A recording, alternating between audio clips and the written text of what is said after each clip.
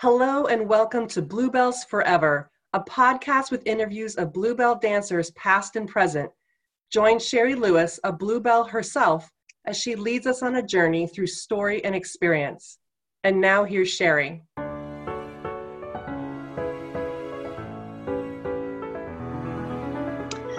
Today, I get to have Christopher Nunez, and yours is a particularly interesting interview that came out of nowhere, that you reached out to me, and I did not know people like you exist.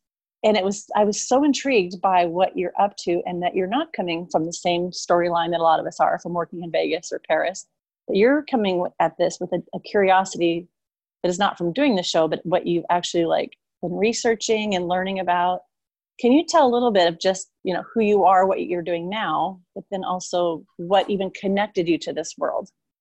Sure. My name is Christopher Nunez. I'm a director, company manager, producer. I just finished grad school. Part of my, I was going there for directing. I was at Florida State University, and part of my time there, I wanted to develop a musical. And so I have always been fascinated by Madame Bluebell. I know that's a little strange. I'm 37 years old, and I'm not a dancer, never was in any of her shows or associated with any of them, but I spent 11 years in Las Vegas. And one of the first shows I saw in Las Vegas was Jubilee. And I became fascinated with that style of entertainment and the fact that it's sort of gone. It's very sad. Not just those shows, but that sort of genre only really exists in a few shows in Paris right now.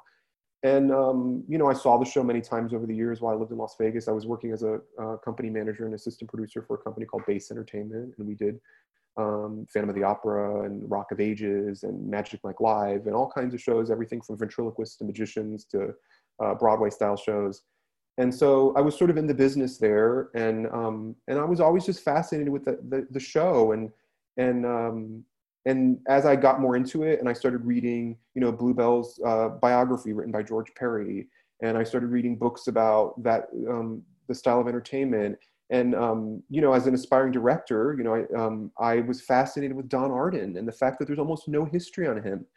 And some of his contemporaries, like, Bob Fosse, some of the Broadway contemporaries that were doing work in the 60s, 70s, 80s are very well known. And there's multiple books about them and biographies and all this stuff. But there's very little known about this creative team of Bluebell and Arden that worked together from the 1960s on and almost every show together and really created and solidified this format, this style that was so incredibly successful. I think people forget that, if you compare Jubilee and Hello Hollywood Hello and Hallelujah Hollywood to the most successful Broadway shows, and I know because I worked on Phantom of the Opera for a long time, that's been running for 35 years, more people saw these shows than most of the shows on Broadway. And how does this genre just go away? So I learned a lot about her life, and so the project was, I'm not a writer, I'm a director and a producer type. And so I started thinking about what is the story about, and how can I sort of lay the groundwork for somebody who might write this. I would love to have somebody join the creative team that's a really good playwright that can really write this, and then find songwriters that can put pen to paper and write some incredible music to it. And really not just do a traditional music theater musical, but do it in the style of a Bluebell Arden show, And there's all those elements in her lifetime. For instance, in her lifetime, her and Arden escaped an incredibly dangerous fire, one of the deadliest fires in American history at the MGM Grand Hotel that killed, I think, 80-something people. That's the Arden disaster sequence. That's the Titanic. That's the Samson and Delilah moment in her life. A lot of people don't know her incredible history during World War II. I mean, her husband was Jewish. He was the band leader at the Folies Bergère. And he was taken to a concentration camp. She was also interred in an internment camp for several weeks while she was pregnant with her first child. He escaped from the concentration camp, then came back to Paris. She hid him in a secret apartment in the city at the height of the war, when the city of Paris is being occupied by the Nazis. All of these shows that she's a part of at the time were being performed for a mixed audience of native French people. And Nazi soldiers, because they had to. The Nazi leaders were told Paul Duval, who ran the Folies Bergère, you must perform your show because that's what our soldiers want to do while they're in Paris. They want to see the famous sights, and the Folies Bergère was a landmark. It was legendary at the time, you know. And then after all of that heartbreak and seeing people die during that time period, she has her most successful years in the 1950s, 60s, and really brings the Bluebell brand around the world. You know, at one point, I think by the end of her book, she says that there were 14,000 Bluebells that danced in various shows all around the world. And this is in the early 80s. I don't know what that number is now, but it's got to be much higher, you know? So really an incredible legacy. So that's a little about me and why I'm fascinated. You can tell I'm excited because there's so few people that know about this history, and I'm excited with getting it out there because it just doesn't exist in a lot of places. Well, I know that the people that listen to this, we all have our little tiny piece of Bluebell. And then when we share them, it kind of, we're putting a through line, but you have a much clearer through line. Because I think the interviews, like the personal accounts of her, of how she treated her dancers, and as you listen to the podcast, you'll hear just really beautiful stories of when things were happening that were a little bit risky for the girls, of how Bluebell would step in and protect or take care of or speak up for. But to hear the history, this is the part I've read Perry, I forgot the first name. George Perry. George Perry. And it's very cut and dry, mm-hmm. but it's the personal stories I can see in a musical that bring that to life. And I love how the format, because that is something like you have this scene that you get whisked away if it's Space or Samson Delilah, and then you have an act, and then the curtain opens and you're somewhere else. But it's a good long section, so you get to stay somewhere long enough. Where I've been in review shows, like we're in the 50s, 60s, 70s, you're just like, you know, blasting through the decades, and there's really not anywhere to land long enough to really feel it. And I think that the spectacle of those shows was so great, but also when it's done, we're done with that, and now you're going to go somewhere else. So I'm just curious if you're putting the show together, any other elements, like I know we've talked about the glamour that's no longer here. It was a magical era. Well, and really her story is really a love letter to the showgirl. I mean, and really it's not that the showgirl didn't exist before Bluebell and Arden, but they really perfected it. And she really should be credited with really the invention of what we think of as whether you call it the French showgirl, the Las Vegas showgirl, I think they're synonymous, but the idea of the very tall, exaggerating the proportions of the body through costume, making the legs extra long, the big headdresses, and then the style of movement. You know, I think they called it the Arden walk, right? But all of that, and then specifically when it comes to movement in the show, it was really sort of the MTV of its day. And what I mean by that is the way that she and Arden moved people on stage is did not exist in the other shows that existed before they got together.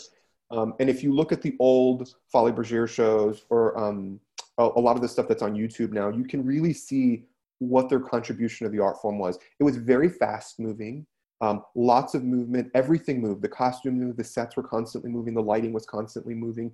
They really kept the eye sort of moving around and sort of dazzled. And I don't know anybody else, you know, even traditional theater directors that really mastered that movement so much. I mean, he did these cinematic movements with lines of dancers, like washing the stage with a group of dancers. And then as soon as they moved away, they revealed something new, you know? Or, you know, we talked about earlier in the pre-interview specifically about how the storytelling was really what they were tasked with. You know, when they created these shows, both in Paris and specifically in Las Vegas, when they were tasked with creating these style of shows, their audience was mostly international tourists, or at least a large majority of them were. You know, and even in the last days of Jubilee, they had a huge Asian market that would go see those shows and really didn't speak a word of English. And so how do you tell the story of Samson and Delilah with almost no words? You know, there were some lyrics to the songs and stuff, but you didn't need to hear that. You knew it all through the movement. You know, and in traditional theater directing, you call that all that movement supported the dramatic action of what they were doing. So this biblical story of Samson and Delilah, you can track the characters very easily throughout the play. You know what's happening. You know that they're at a banquet. You know that they're being performed for. You know that she's cutting his hair. Everything's very clear, even on a stage the size of the football field where there's a million things going on. So yeah, it really was, everything was about the storytelling. You know, even in the big staircase finale numbers, there's a story. There's the Ziegfeld Bride that comes out. Then we open up and we see the story of jewels coming down this star-studded staircase, and diamonds and pearls and all these things. So everything had a conceptual idea to it, a story, and then it moved rapidly. There was no waiting. There's no boring parts in an Arden Bluebell show. Whereas if you look at tapes of all those other shows, there was some snoozy parts. You know, you kind of did. There was a point where you went to the bathroom. You know, and I think in a Bluebell show, even at the end where that music wasn't contemporary, you were still dazzled enough where like, I can't look away because there's so much to see and I'm going to miss it, you know?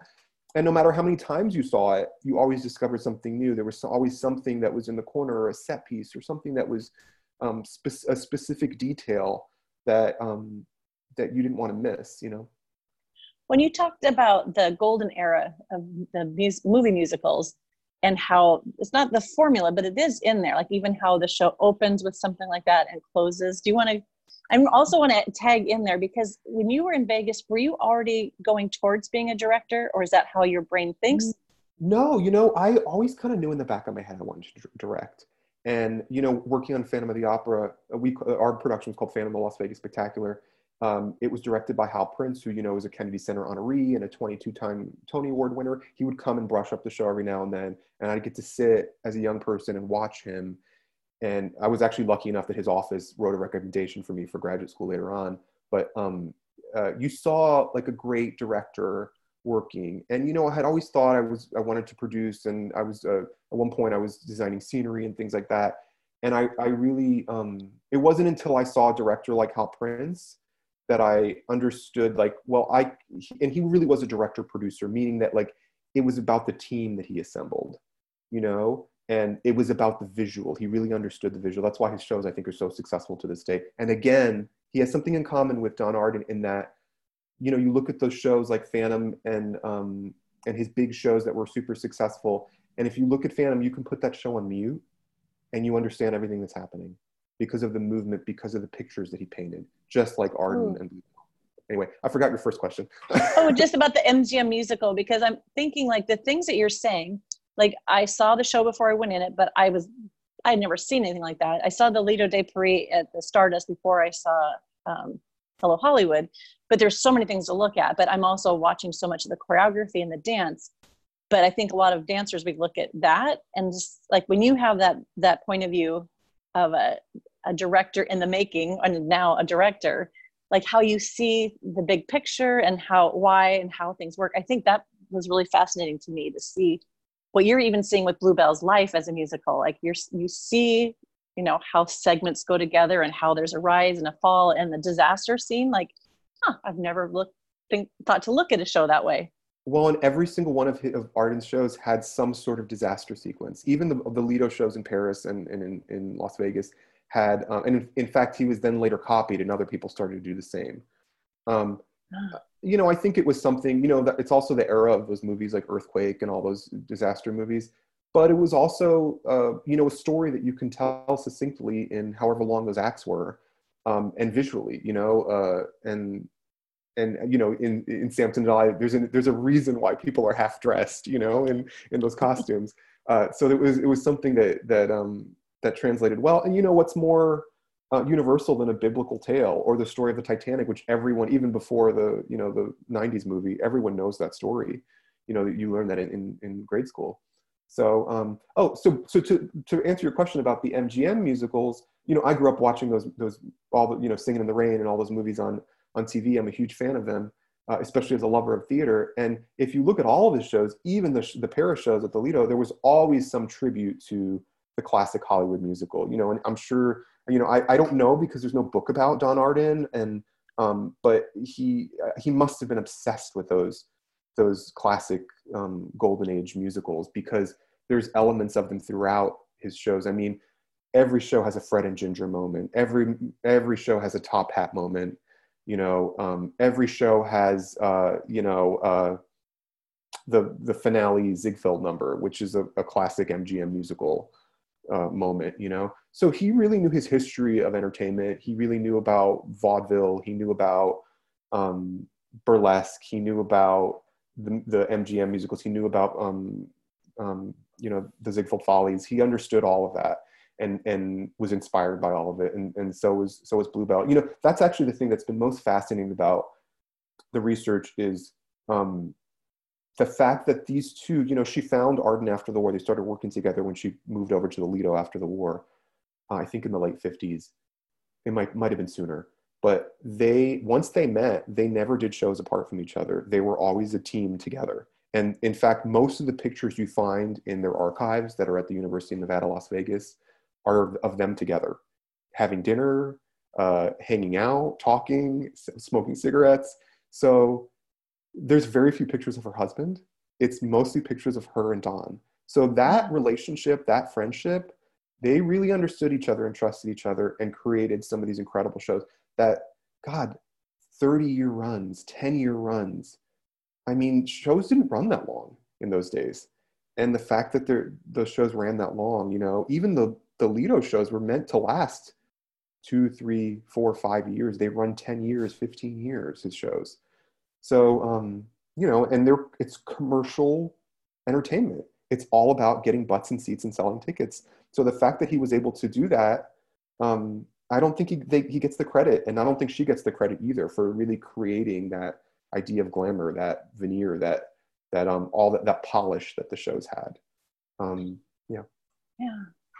So when you were living in Las Vegas, how many times do you think you saw Jubilee? And I'm curious, as you watch it, do you start to see different things the more you see it? Because the first time you can just be so dazzled that you just can hardly take it in, but the more you see it, and I guess I'm just thinking of, again, that director's point of view, when that starts to like come out in you and what you start to see. And yeah, like the more you see it, what do you notice? Well, I probably saw it like 14 or 15 times, Jubilee. And I've had the pleasure of going to the archives at the University of Nevada, Las Vegas, and seeing tapes of the original Jubilee before the changes they made in the 90s. And also, I've seen, we're lucky that Hello Hollywood Hello and Hallelujah Hollywood, they recorded them for HBO. And so those recordings exist. And I don't think it's the full show, but it's 90% of it. And so you could go in and really look at them in detail and see what they were. Yeah, I saw it a lot of times, and I would look at it with different intent every time and sort of like analyze different moments. You know, it was really clear what was original and what had been tampered with. Really? How did you notice that? For instance, the end of the Titanic act, they skip to the tiller line where they're all in the black, the red, white, and blue sort of rocket style sequence or whatever. That to me always rang as strange because it skips somehow. And then watching the original videos, I learned, oh, there's a whole World War II sequence that was cut from the show, where there was planes that went overhead, and they sang some of the kind of war songs. And I'm assuming that maybe those songs were sort of at a certain point become passé. It was like songs like Over Here and sort of those rah, rah, rah America songs. That section was cut because it always seemed strange to me that the Titanic sinks, we black out, and then all of a sudden lights come up and we're doing this Yankee Doodle Dandy number. Right. It was jarring, and his shows were never jarring. Everything flowed from one scene to the next very specifically, and it was very thought out. So there was elements that you can, as a director, you look at and you see, okay, that was something else, and that was changed later. And I can tell that they didn't dedicate as much maybe money towards it because the costumes weren't elaborate in that section, or the set was maybe a little simpler than the rest of the show. You know, parts of the first act, the in Jubilee always had strange transitions because that was messed with the most, that act. You know, so you can clearly see where those changes were made. And then later on, as the show, you know, when they did the massive change that when Frank Gatson Jr. came in and redid the show, that really was a different show. It was really not in keeping with the Don Arden Bluebell style of show. You know, I think it was something else. I didn't see it, and I didn't hear good things before it happened. And I think because that was a lot of the people I was hearing from, that people had a very, sweet spot for what it was. So if to change anything, they're like, well, maybe if we change it and make it current, can still be there. But I think I'm curious what you think of what the mistakes were made, of what maybe they went too far, or what they took away that made it not a Don Arden Bluebell show anymore. I think I think Don Arden was quoted. I read it somewhere in an interview where he said these shows were never meant to run this long, meaning that they were thrilled that Hollywood ran that long, and they thought, oh well, maybe Jubilee will run 8-10 years, not 35 years. So by the time we get to when I saw the show, the music wasn't popular music anymore. And so I understand the casinos want to sort of update the show, but you start to mess with the jigsaw puzzle that they created.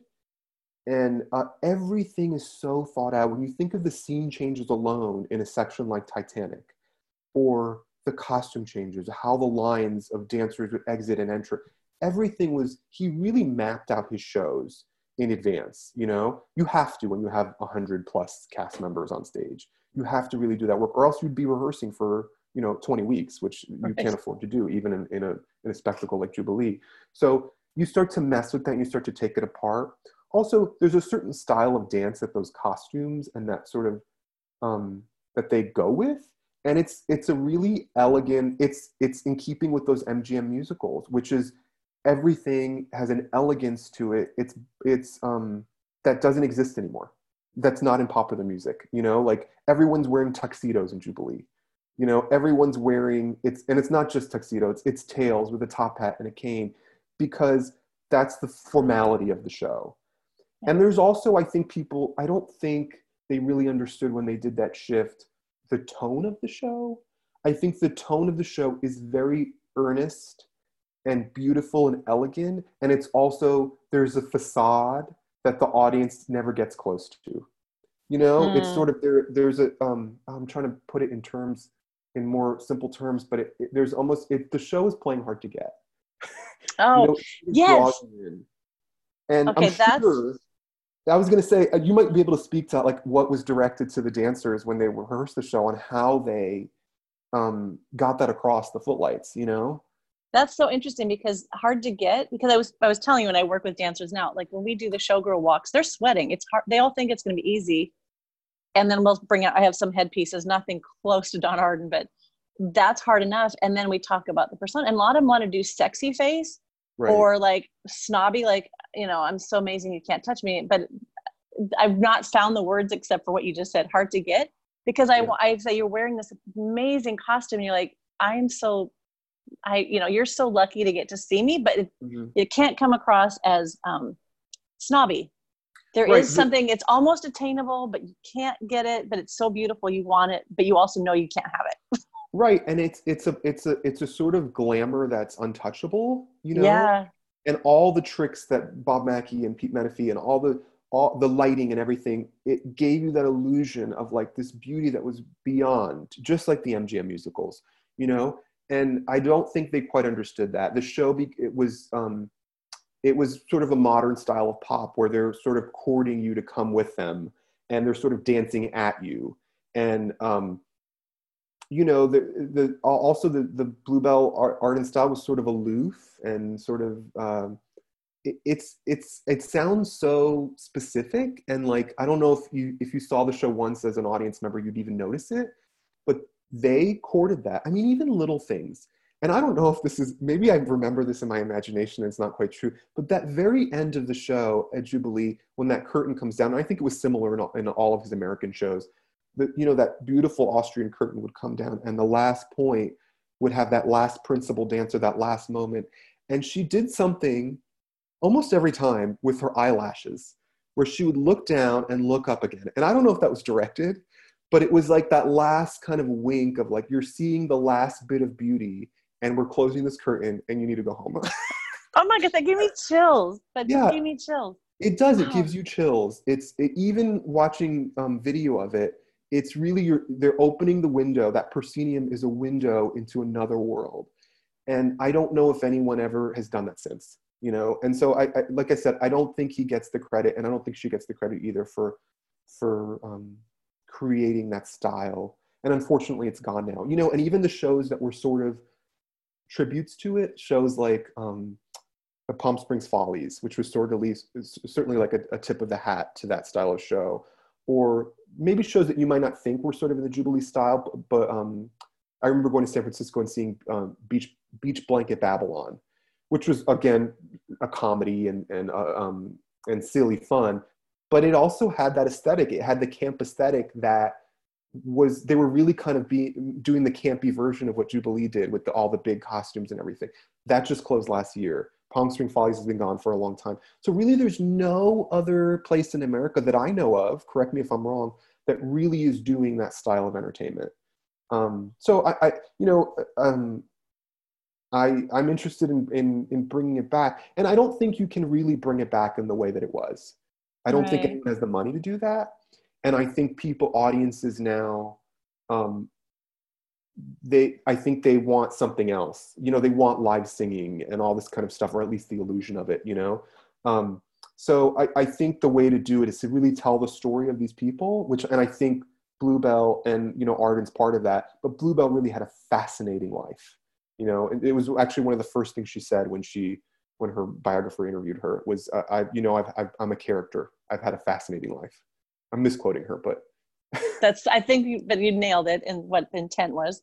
There's something that, like you were even talking about the eyelash thing. Mm-hmm. I think a lot of art form that wants to make a nod, we know how to imitate, but we don't know the understory. Like, I think the way you're even approaching this, if you don't know the why or who these people are, you can look at that girl and imitate it, but it's not the same as embodying it. Right. And because I know when I went in the show, I'm learning like the big Heat Wave, which was like kind of Afro-Caribbean. That was probably the most dancey, and then our space disco. So you learn those, but then the walking, I think I had just as much time like trying to get that stage is ginormous of walking elegantly, and you do it over and over and over again, and you learn it. But then it's by watching, like there were girls that my eyes would go to that really were performers. So when I'm learning the show and then you go out and you watch it, your eye goes to those people, and you can't have someone teach you that, and you could try to imitate it, but it's not the same as like, there is something intriguing underneath it. They're not just like, there's something deeper, a knowing that you get to be a part of. And I think that, I wonder, like all of us learned the show, we were all thrown into it so fast. If you were rehearsing the beginning of Jubilee, that original cast, or if you come in as a replacement, you have so much time, and they basically just throw you on stage, and how to watch out for sets and things coming in. But the performance part, I think, is because you're just around these people that have done it, and then the next group of people come in and they just kind of embody it by watching. But if you're going to say, watch this video and do that, it's not the same. Yeah, there's they knew how to orchestrate that, and I think you mentioned it earlier about how protective Bluebell was of dancers. I think that was part of it, is she didn't want people to see behind the curtain. Even throughout the run of Jubilee, in the days when I was, in the 2000s when I was in Las Vegas, they did a backstage tour, but you never really, and they did all kinds of press things where you'd go, but you really never got to see too much behind the curtain. They were very protective of that sort of thing. And other shows have done that. When I worked for Phantom, which is a massive institution, that we were very careful not to let people too far behind the curtain. And so they're sort of creating this beautiful aesthetic, and they don't want to puncture it, which I totally understand. And she was very protective of that, I'm sure, from everything I've read. And, I've never met either of them, but everything I've read about them, they were very smart in the way these shows were constructed and the way they were directed and choreographed. When you talk about the walk, what is that walk really about? You might look at it on the surface and it maybe looks like it's sexualized because it's moving the hips and everything.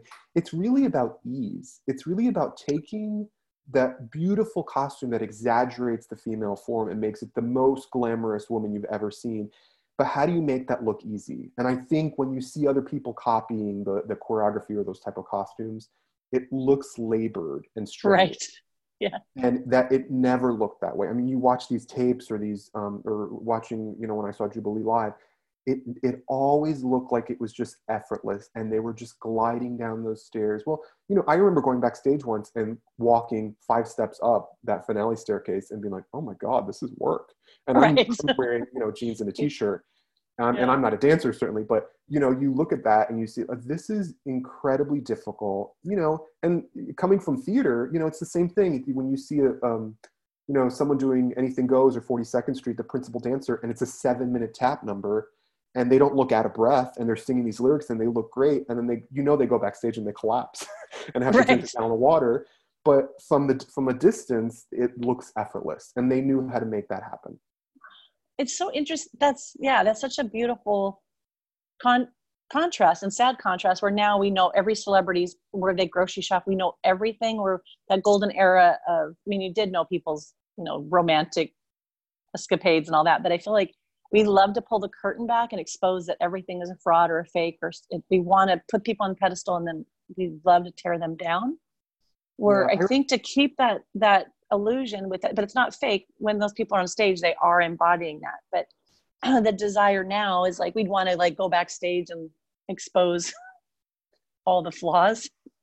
Yeah, I remember working in Vegas, you know, I remember when I started on Rock of Ages, by that point, social media was something we had to contend with to promote the show and sell the show. And I remember sitting in meetings with press all the time, and, you know, the company managers, we'd be the people at the table that would be saying, well, no, we don't want to do videos in the dressing room. And like, it's one thing to sort of have like, oh, maybe a press person gets in costume or gets to experience something in the day of, but it was tightly controlled.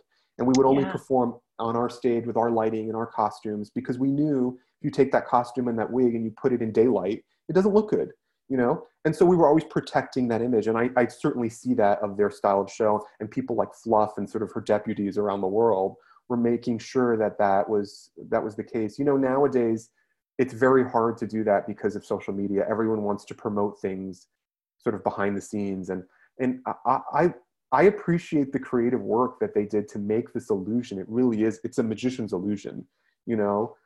No one looks that great all the time. Yeah. You can only look that good for, you know, a 90-minute show, you know? So, and move that effortlessly and do all those things in a controlled environment. So I appreciate what goes on behind the scenes, and I don't want to see all the backstage. I don't want to, you know, it's like learning the trick that an illusion does, you know? So when you picture this musical, do you see it in your head, like what the aesthetics are or the flow? What does it look like to you? I see it actually as non-linear, meaning that the story, that we actually start at the very end of the play, and then we kind of time travel back in time and start from her beginnings, her first audition in the UK, her joining the Alfred Jackson Girls, which was the dance troupe that she joined in the 1930s that was very well known. They were sort of in the tradition of the Tiller Lines and the Rockettes and all those precision dance teams. Not really like the style of dancing that the Jubilee, the Art and Bluebell style that sort of changed to. It was really precision, sort of almost military kind of dancing. Yeah.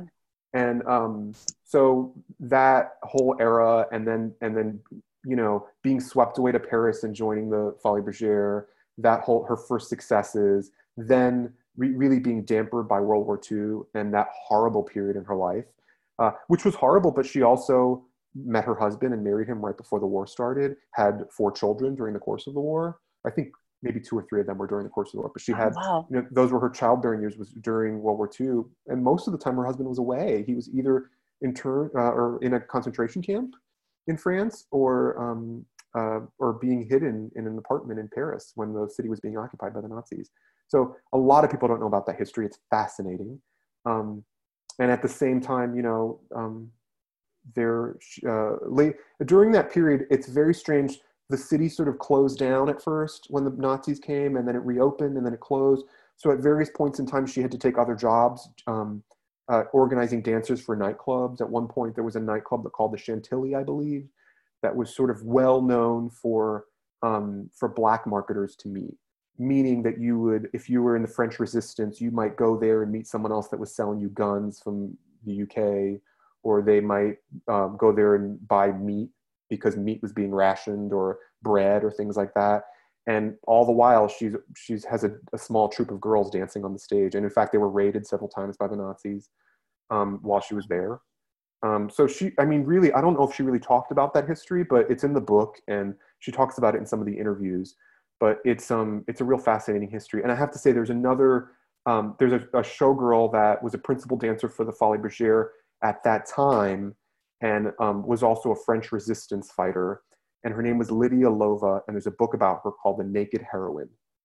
And that was she was a contemporary of Bluebell's during the war. And she must have known her because they must have crossed paths. Although I think they may have missed each other when she was in charge of the Folies Bergère. I think Lydia came in after Bluebell had left, maybe. But they must have known each other because that must have been a small world, that Parisian showgirl world, Yeah, I heard, and I don't know if it's true because sometimes like you get bits and pieces that there were other dancers also that had boyfriends or husbands or fiancés that they were hiding. And I don't know if you've come across that. I don't know where I heard that, if it's even true. Specific things, but I also think they would have hidden that history. Yeah. I know that there were some dancers that, for instance, started dating Nazi soldiers, and that became very difficult.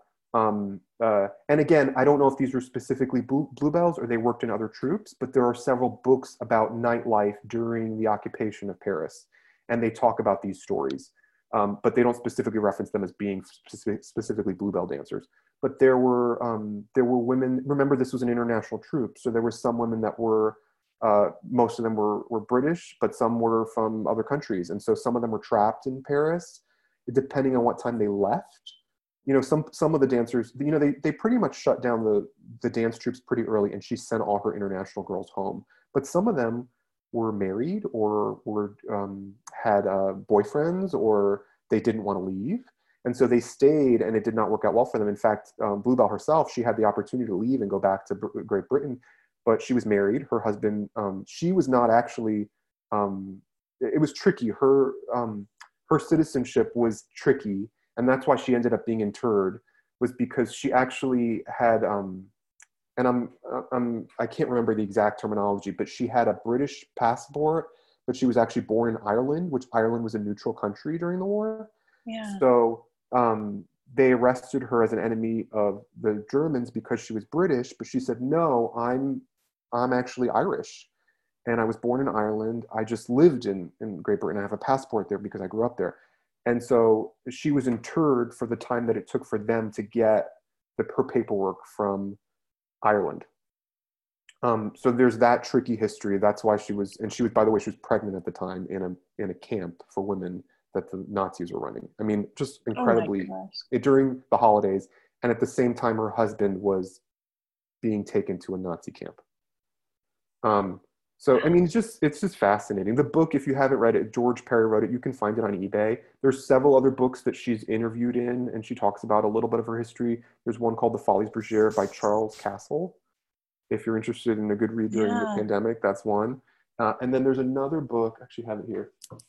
It's called Folies Bergère, and it's by Paul Derval. Paul Derval was the manager of the Folies Bergère during its heyday, which was before the war. And he wrote this. It's a very old book. You can type off this on eBay. And it has extensive interviews with Bluebell. Because Bluebell, before being involved with the Lido, she wasn't involved with the Lido until I think the late 50s.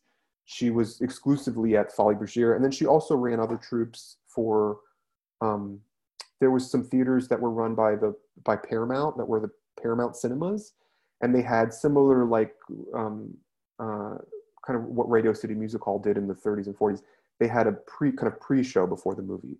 So they might show, Camille, and they would have like a 15-minute line of dancers that would entertain people between the movie shows. And so she did that. And that's really when she invented the showgirls. That's when the showgirls became tall, because it was her idea to set them apart from other troops. And that's when the line of dancers became massive, because they had a massive stage to fill. And so it became a line of 24 dancers instead of 12, which was originally what you would have seen at places like the Folies Bergère. Anyway, I'm babbling.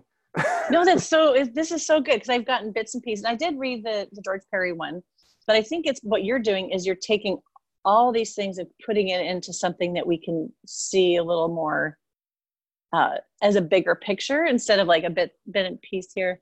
Because even a lot of the interviews I've done, the stories are girls that loved ballet and they were 6 feet tall at 14 years old. So the whole thing, if it wasn't for Bluebells, because we can say, well, it's exclusive because you had to be tall. Like, well, everything else in the dance world excluded them. So by Bluebell having that, the long legs, and that's actually like the ballerina body that was not the ballerina body. So they got to have that technique and be celebrated for being tall. And if you're wearing these giant costumes, a 5'2" person would just be swallowed up in there. So because of like that length of the, top to bottom of the stage, and you would look like tiny little people on there if you weren't 6 foot tall. Yeah. And she, when you think about how she created those jobs for women at that time and also ran her own corporation, they worked for her. She hired them specifically, and they were an international corporation because they were casting all over the place. But she really made opportunities for women in dance that didn't exist before, or at least not at that scale. They may not have had a career, but also some of these women, she not only gave them a career, but they saw the world. Early on when she was dancing for the Alfred Jackson girls, the dream was to dance for a few years and find a husband and then get married and be a housewife. Yeah. And she really changed that. She made these women independent, certainly, gave them careers that made them financially independent, but they also saw the world. I mean, how many dancers do we know that were British or Australian or American that are in other countries, that settled in other countries and, created families or careers, or they're lawyers and real estate agents. And, living in Las Vegas, you can't live there for too long without meeting somebody in whether it's in the entertainment industry in different fields or in many fields. And you can always tell a Bluebell because they have that strict posture, and they sort of went through that etiquette school of being a Bluebell. They really understand how they're seen and how they're interpreted by the world, and carry themselves with a grace and elegance that I don't think, we certainly in 2020 don't have. Right. We're all slouching with Zoom neck right now. Yeah, exactly. There's, I just like, what a badass, because I'm just thinking, like, even if that was the 80s, like I knew her, I think she was maybe in her 70s or so when I met her, but just that for a woman to even have that much influence and power in the 80s, but this is back in the 30s where women, like, that must have been a really rare thing for her to have her own business and run it and be that successful. That, if you look at it in the times that was happening, that's even more amazing. She was running the empire out of her apartment. She had a former dancer that I think was her assistant or secretary. Her husband eventually took over a lot of the financial stuff, but it was basically a family-run business. And she was at the Lido every night, from what I can tell in the book. And she was casting shows all over the world. I mean, we talk about the permanent, what we would call resident shows. Nowadays we call it, with Cirque, we call them as resident shows, that they were in specific cities. They sat down in specific cities, but they had tours all over the world. She had shows at I forget where in Spain, but the Scala in Spain. Yeah, the Scala. They had shows that toured all over Asia. South America was huge. There was resorts all over South America and touring shows in South America. I mean, and a lot of that history is gone because those shows didn't run as long because they were temporary tours. But the empire stretched all around the world. Like I said, by the time the book was written in the mid 80s, it was like 14,000 women had danced for her. I say women, I mean, because women and men, the show boys, I think that at one point they called them the Kelly Boys. And a lot of people also don't realize that she helped with a lot of shows. She hired the dancers for a lot of shows that maybe she wasn't necessarily, they weren't necessarily called Bluebells. She was contractually, she could only call certain lines of dancers Bluebells. I think the Lido had the Bluebell name as contractually they could advertise that the Bluebells were at the Lido. But she also organized dancers for other Casino de Paris, I think the Moulin Rouge for a period of time. Yeah, for a while a lot of other places. There was other theaters that existed that we don't remember anymore, but that had a long history there. Nightclubs, all kinds of places where the Bluebells danced. They were just called something else. Sometimes they were called the Kelly Girls or the Kelly Boys or different. They were called different things. I am so excited for you to do this. And I think everyone listening, I'm so excited and I'm hopeful. I feel like we had the Hello Hollywood Hello reunion 2 years ago, and they were showing slides from, the 11-year run of the show. And it was so fun to see your picture or your group or your friends. And then most of the pictures I don't know because that ran so long. And even with 150 in the cast when I was in it, because I was the early part before it kind of scaled down, that we didn't even know half the people in the show because you never ran into them. But there was this thing of feeling so connected. But watching these photos, there was a picture of Bluebell and I think there was a picture of her gravesite.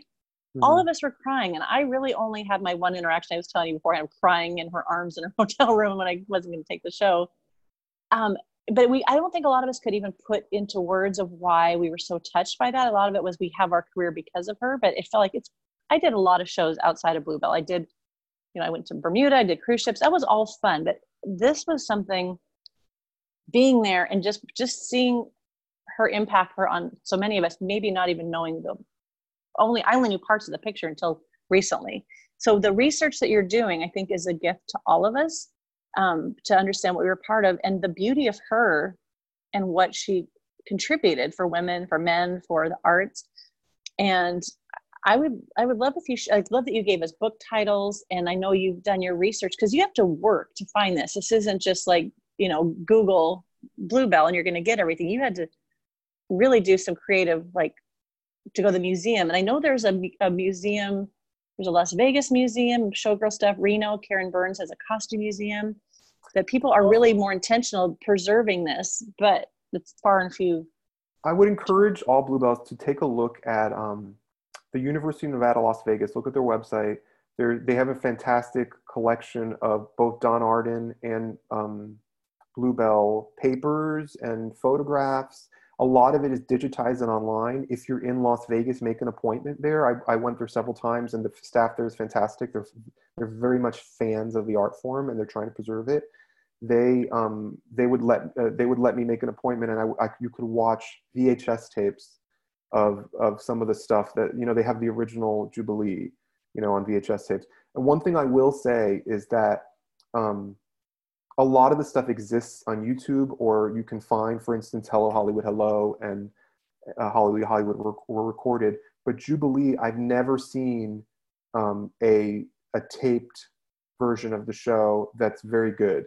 The one in the collection is on VHS, and it's very degraded, and it makes me sad because that original version of the show, that before they changed it in the 90s, I don't know if anyone has that. Maybe the hotel has that. But as you know, I worked with hotel corporations for years. They don't really care about the history of these shows. So I'm hoping that legacy lives on, because now that these shows are closed, the only thing we can show to young dancers or creative people to reference these things is video and photographs, and we have the photographs. I'm hoping, for a show that ran for so long, for there not to be really good continuous coverage of the video is a little bit unnerving. And as a historian, I'm a little worried about that. I know, for instance, when I worked on Phantom for years, we had archival videos that, our original stage manager has somewhere, and he's keeping, even if they're not public because they can't be, because of copyright and stuff, at least someone's taking care of them, and can pass those on at some point in the future, because that's the way these things are all on YouTube. If you look at like the Lido, you can see almost every version of the Lido from the 60s on YouTube, which is incredible. Yeah. So I'm hoping that people continue that legacy. I collect the programs. They're on eBay, because in the programs you can see how many people were in the cast, what was the order of the acts, how the shows were laid out, what were some of the things, because I'm interested in it for my research, and if anyone is a fantastic playwright that's interested in this, reach out to me. Yeah, that's what I'm wondering, like how you find those people that are going to hold that integrity and stay with your vision, and the songwriter. And I think the more we're kind of networking with this, we're finding there's way more resources when we all pool it. There's Lindsay Raven she's in the first episode of Showbiz Friends. They're updating it too. It's a website where a lot of us who are in shows can post video. I don't know if there's many videos. I know there's photos, but it might be a good resource thing that maybe people will start adding more to it, so that you don't have to go to 12 places to find these things. I remember doing research and wanting to find, for instance, the BBC miniseries of Bluebell that's based on the book. Very hard to find. I reached out to somebody in Australia who had a DVD. He was nice enough, this older gentleman, to burn it for me. I mean, this is how much people love this legacy. He burned it for me and mailed it to me from Australia. Same thing, there's so many stories like that I have about, I know a gentleman in Las Vegas that has, he just collects like videos of stuff, and he has clips, and he has some bootleg audio recordings of some of the stuff, so you can really hear what the orchestration was, what the music sounded like. Yeah. Because in the videos, sometimes the quality is really poor. So there are people that are trying to keep that legacy alive, but you have to really find it. And like all the books, they're all out of print. You have to find them on YouTube, sometimes, or on eBay. Sometimes they're expensive. Yeah. So yeah, finding that legacy. Some of them are in French, and I don't know French, and I have to try to figure them out. There's a gal I just interviewed, Nat Guyon, who's in Lyon, Paris. She was a translator. She was translating from French into English and the other way around for a script writer. So she's good at that. So we might have a lot of resources right here. Yeah. I found Hello Hollywood Hello, not the one, I think it's different than the one that's on YouTube. It's 1984. It's when the Furcos were in there, which I was before that. So I was like, what happened here? Where's our Tiller line? But it's in Reno. It's like, I've tagged people in there, but it's like film something and you can get it. It's like definitely like someone just taped it on their DVD player and it's okay quality. But what I will do is I put it on my TV and I'll take a video with my camera. So it's really crappy. And you can usually see like my dog shadow walk by, but I've been posting it on the Bluebells Forever on my podcast Facebook thing. That also there's Bluebells groups on Facebook. There's a Reunion Bluebells one. There's a Jubilee Facebook group. There's a Hello Hollywood. I know there's more. So when I post it, everybody gets so excited. Like I heard that music and I started to remember the choreography.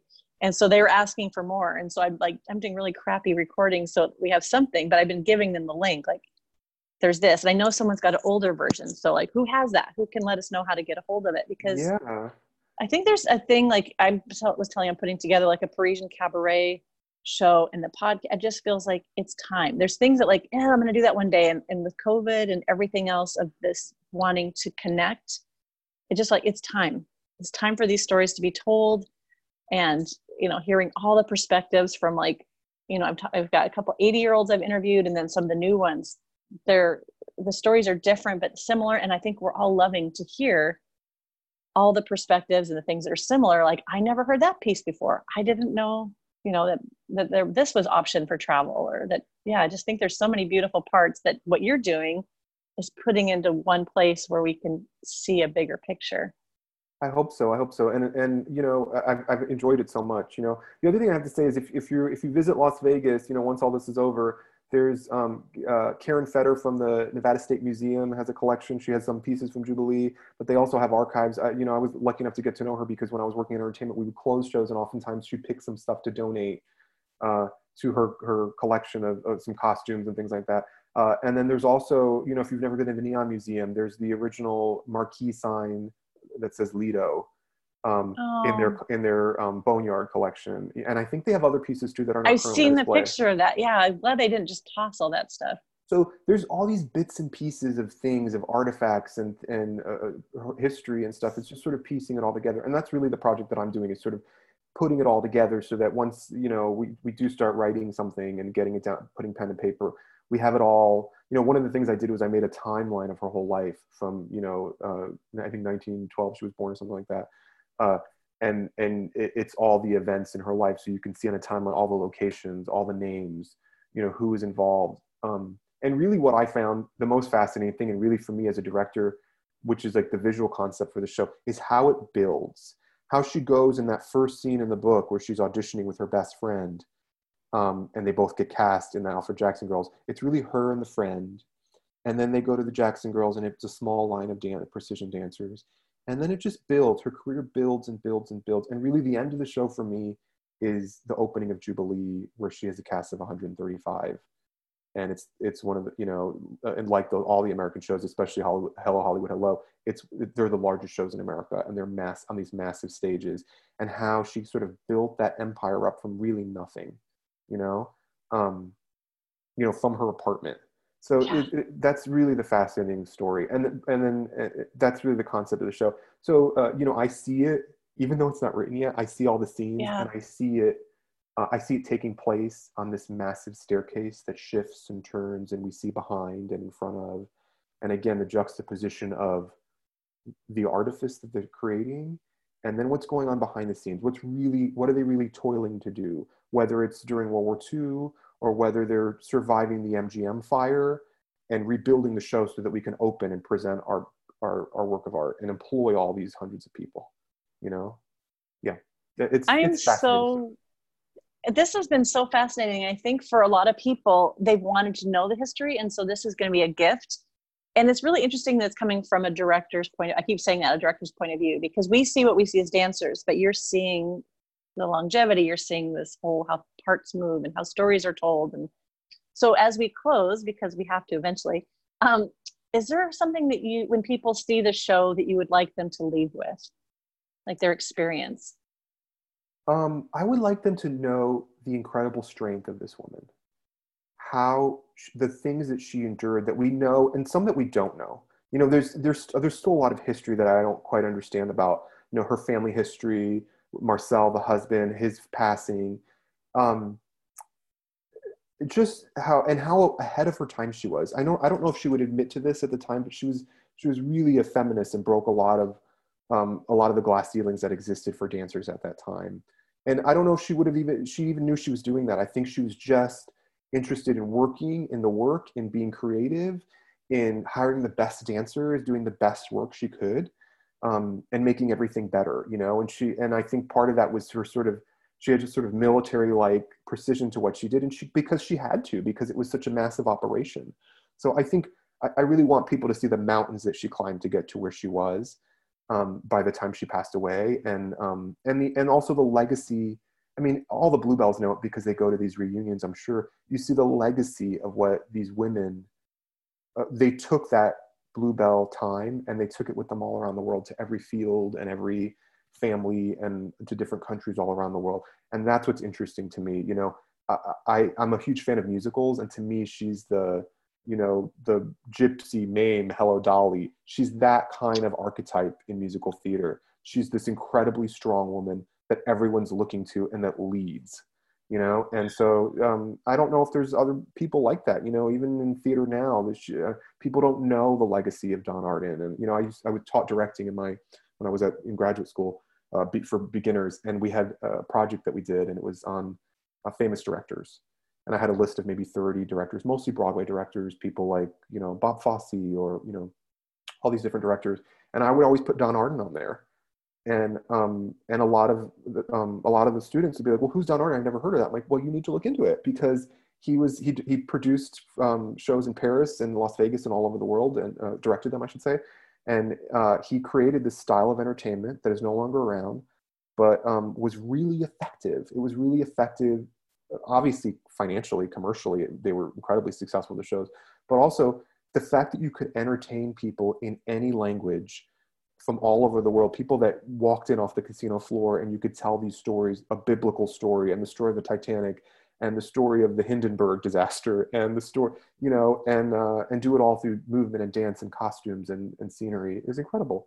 It's what we want to see right now. You know, you think about how difficult this period of time is during COVID, and we probably all miss seeing dance and theater and music and all that kind of stuff.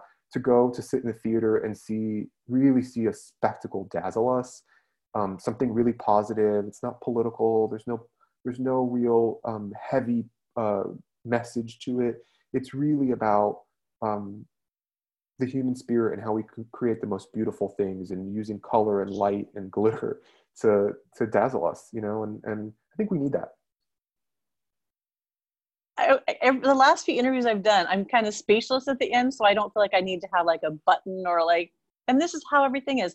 Just that, we'll just leave it with there. I've got goosebumps, and it's just, I really appreciate you taking the time to do this. And I just know it's going to be a gift to all of the dancers, the stage crew, dressers, costumers that were part of that, just to feel how honoring you're doing this. So we will be watching, and maybe we will be able to find those people that you need to make this happen.